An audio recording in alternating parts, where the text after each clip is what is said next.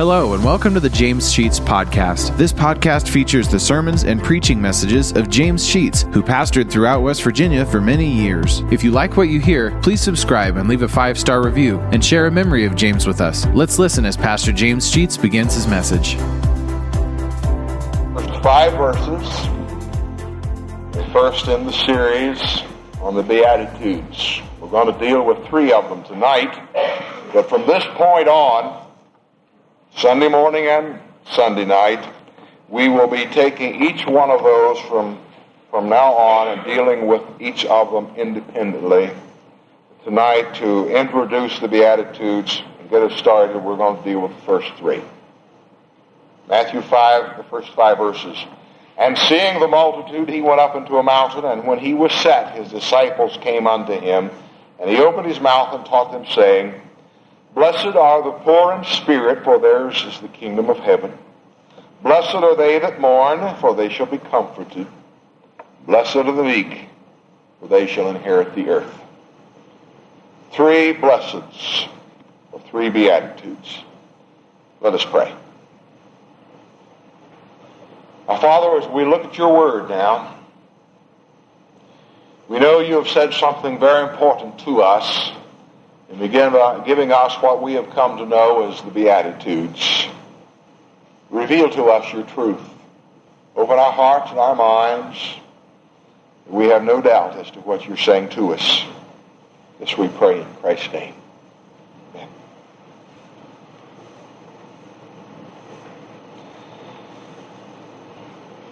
Jesus preached on top of this mountain what we have come to know as the Sermon on the Mount. The greatest sermon, of course, that was ever preached.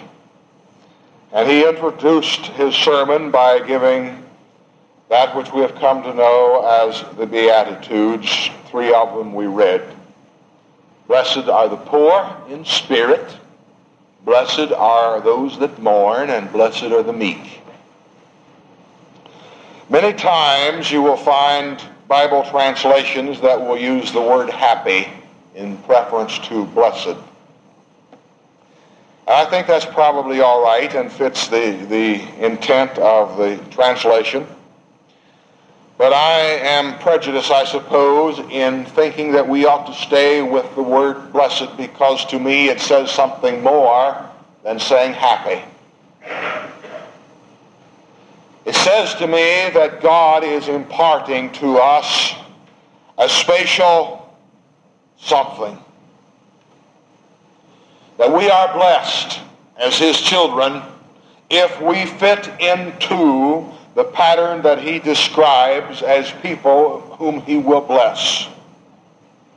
If we are poor in spirit, if we mourn, or if we are meek. But what did he mean when he said, those who are poor in spirit, those who mourn, those who are meek will be blessed? Well, look at first of all those who are poor in spirit. The word poor in the Greek has 2 different words to use for its meaning, and they say something entirely different. The first word, you don't need to remember the Greek, but remember the thought behind it, is the word penes, P-E-N-E-S, with a long E. This was the word identifying the common working man, the man who was not rich, but he also was not destitute. And most of us, in the Greek terminology of the word poor, would fall into that category to some degree. We're not millionaires. I don't know if any of you are millionaires. If you have, you've never let me know that you are.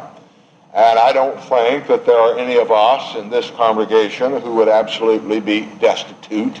So probably he is referring, if we would use this Greek word, to all of us who are poor, but he hasn't stopped. Another word for poor in the Greek is P-T-O-C-H-O-S. Don't remember that word either. Don't think about it any more than to know that there's a second word. Tochos. which means one who has nothing at all. Now here is the destitute. And it is this word, the second word, that Jesus used in the Beatitudes. He is saying, blessed is that person who has nothing at all. But he doesn't stop. He says in spirit, who has nothing in spirit. Now, in order to understand what he's talking about, we've got to go back to the Hebrew. I cannot pronounce the Hebrew word, so let me just give you the content of it. The Hebrew word for poor is the word that we would understand as humble. A person who recognizes his helplessness and therefore puts his complete trust in God. Now then, take Jesus' word in the Greek for poor, who means one who has nothing at all, and the Hebrew word for poor, which we would translate humble, and we come up with this interpretation, or perhaps this translation, and let me give you my translation of it, and it's only that. It would be saying this: blessed is the man who realizes his own helplessness and who puts his complete trust in God. That's what Jesus was saying when he talked about the person who was poor in spirit.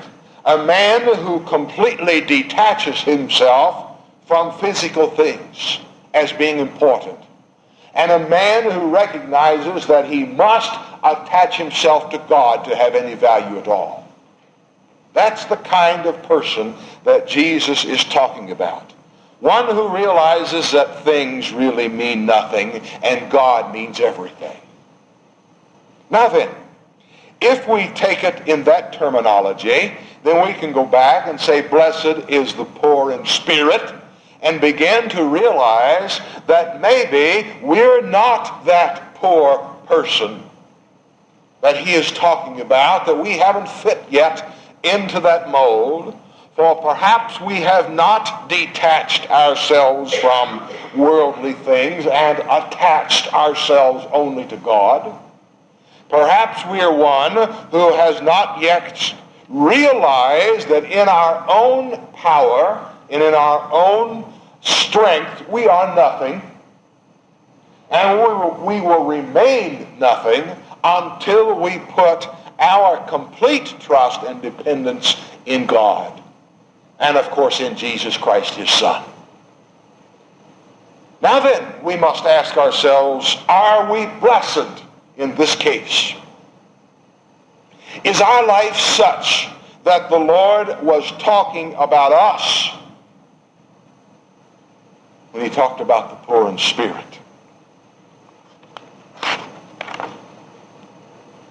Let's look at the second one. Blessed are they that mourn, for they will be comforted. The word mourn is being spoken in such a manner as to more properly identify it for us. It's the kind of thing that a person does when he is distressed over the deceased, over someone who has died. It is the kind of attitude that Jesus is referring to of a person who has just lost a loved one. That kind of mourning is the attitude that he is talking about. That degree. But what he is saying, let me put it in these words, and again, these are only mine. Blessed is the man who has endured the bitterest sorrow that life can bring him. Now consider those words.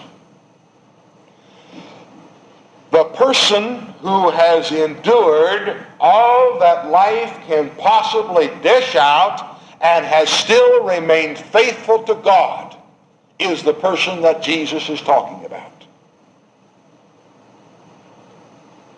Sorrow is an important word. Sometimes we regret that we have to go through periods of sorrow, but there are benefits from sorrow. There are three that I would like to suggest. One of the benefits of sorrow is it brings us to an awareness of the kindness of other people. Only in times of deep distress do we realize how kind our friends and our neighbors really are. This particularly comes home when we lose a loved one. To realize at that time of distress that there are people around who really care. And it's this kind of mourning that Jesus is talking about that brings us to a point in our life that we can really assess each other, and after it's over, say, my, how wonderful, how kind, how loving my friends and neighbors really were. Secondly, I think that sorrow causes us to recognize what true values are in life. We've all gone through times of loss other than losing some person. I assume that all of you at some time or other have had a severe loss. You've lost a job. You've lost your home, perhaps by fire or flood. You have lost something valuable to you that you treasured very highly, and it disappeared or it was stolen. You've lost a friend. And some have gone through the loss of even mates by divorce or other ways. All kinds of loss with the exception of death that we're talking about. When it's all over, when it's gone by the wayside, when we have time to recollect our thoughts and put ourselves back together, we have to admit that that job, that house that burned, and on we can go, perhaps really weren't the true values in life at all. There was something more valuable than those things. And we found that value in Jesus Christ.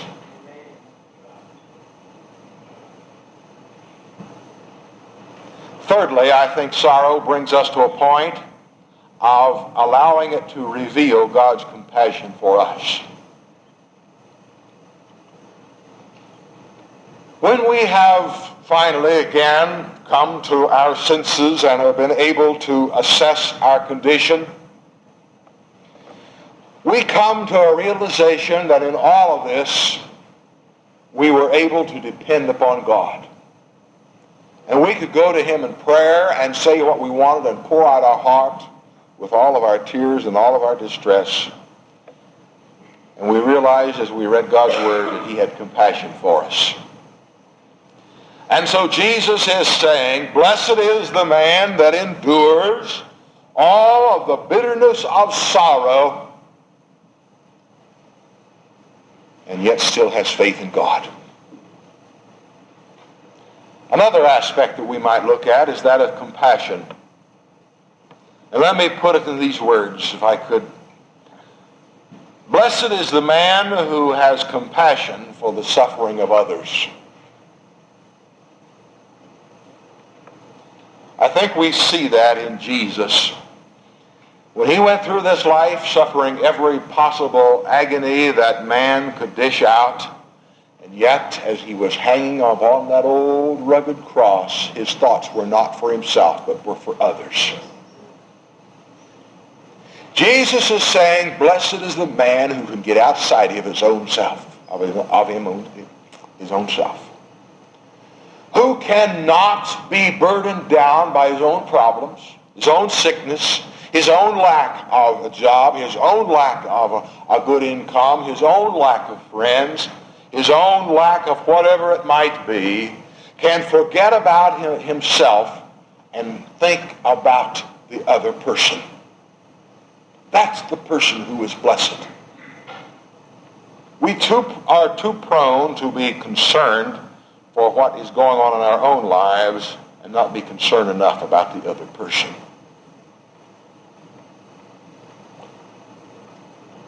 I was very ashamed the other day when I was trying to express some of my own frustrations to a friend of mine, and was just really pouring it out. And afterward, I realized that my friend was trying to do the same thing. And I couldn't listen because I was too burdened down with my own concerns. Jesus is saying, blessed is the man who doesn't do that, who will not allow himself to become so self-centered that he can't get away and take an objective look at the other person who has needs. Blessed is the man who has compassion for the suffering of others. And thirdly, I think he's saying blessed is a man who sorrows over his own sin. The attitude of the criminal very frequently is he was sorry he got caught. Not sorry that he did it, but sorry that he got caught in the act. But a judge many times, as he sits on the bench, can sense in the man or the woman standing before him that he or she is in fact sorry for what they did, not just sorry for being caught. When we are so sorry for what we have done or not done in the sight of God that our remorse will scarcely allow us to get up off our knees, then we are the type of person that Jesus is talking about in blessed are those that mourn. Only should we mourn for ourselves when it comes to our relationship to God and it's not what it ought to be. Only in that area, I believe, ought we to mourn. We ought to cry with Isaiah, woe is me, for I am a man of unclean lips. And if we see ourselves in that category, then we can be the blessed of those who mourn. Thirdly, Jesus said, blessed are the meek.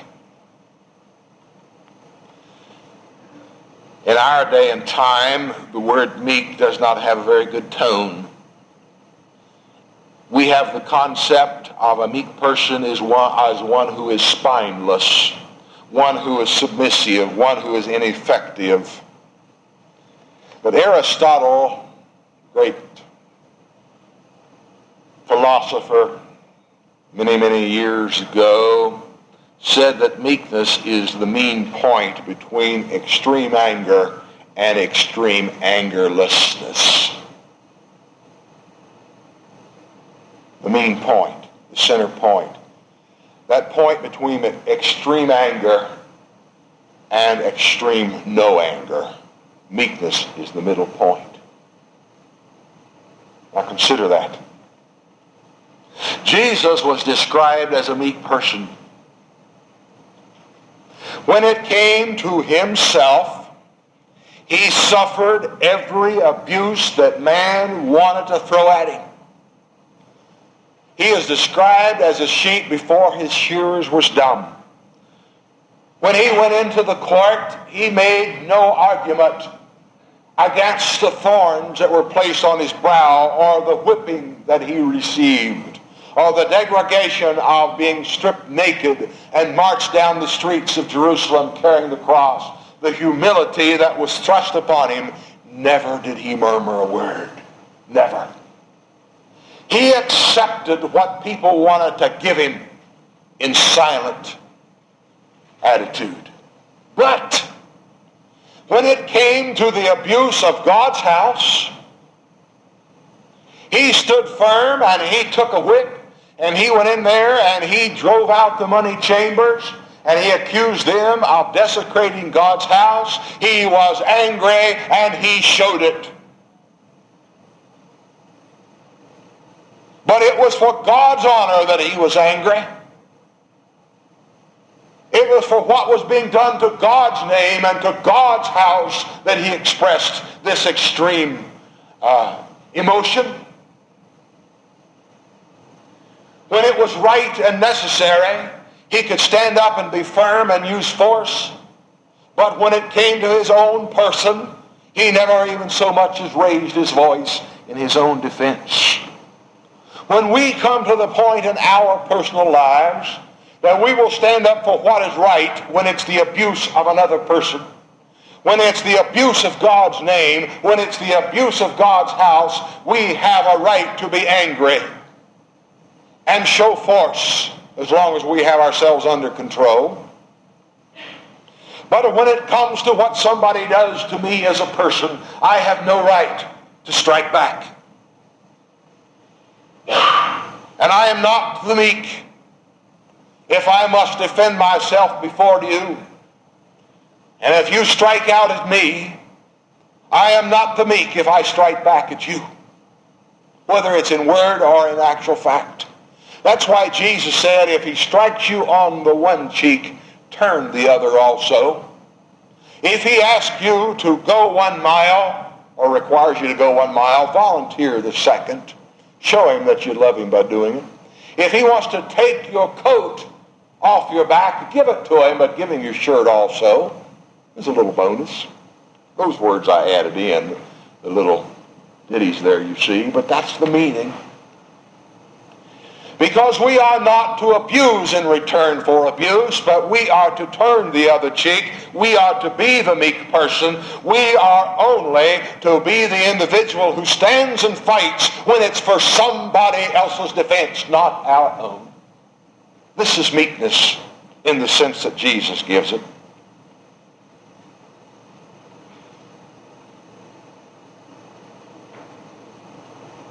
I would like to translate in my own words again this one and say, blessed is the man or the woman who is God-controlled at all times. Who is God-controlled. Who knows when to keep quiet and who knows when to speak up. Who will speak up in the defense of others. Who will accept the abuse when it's against himself.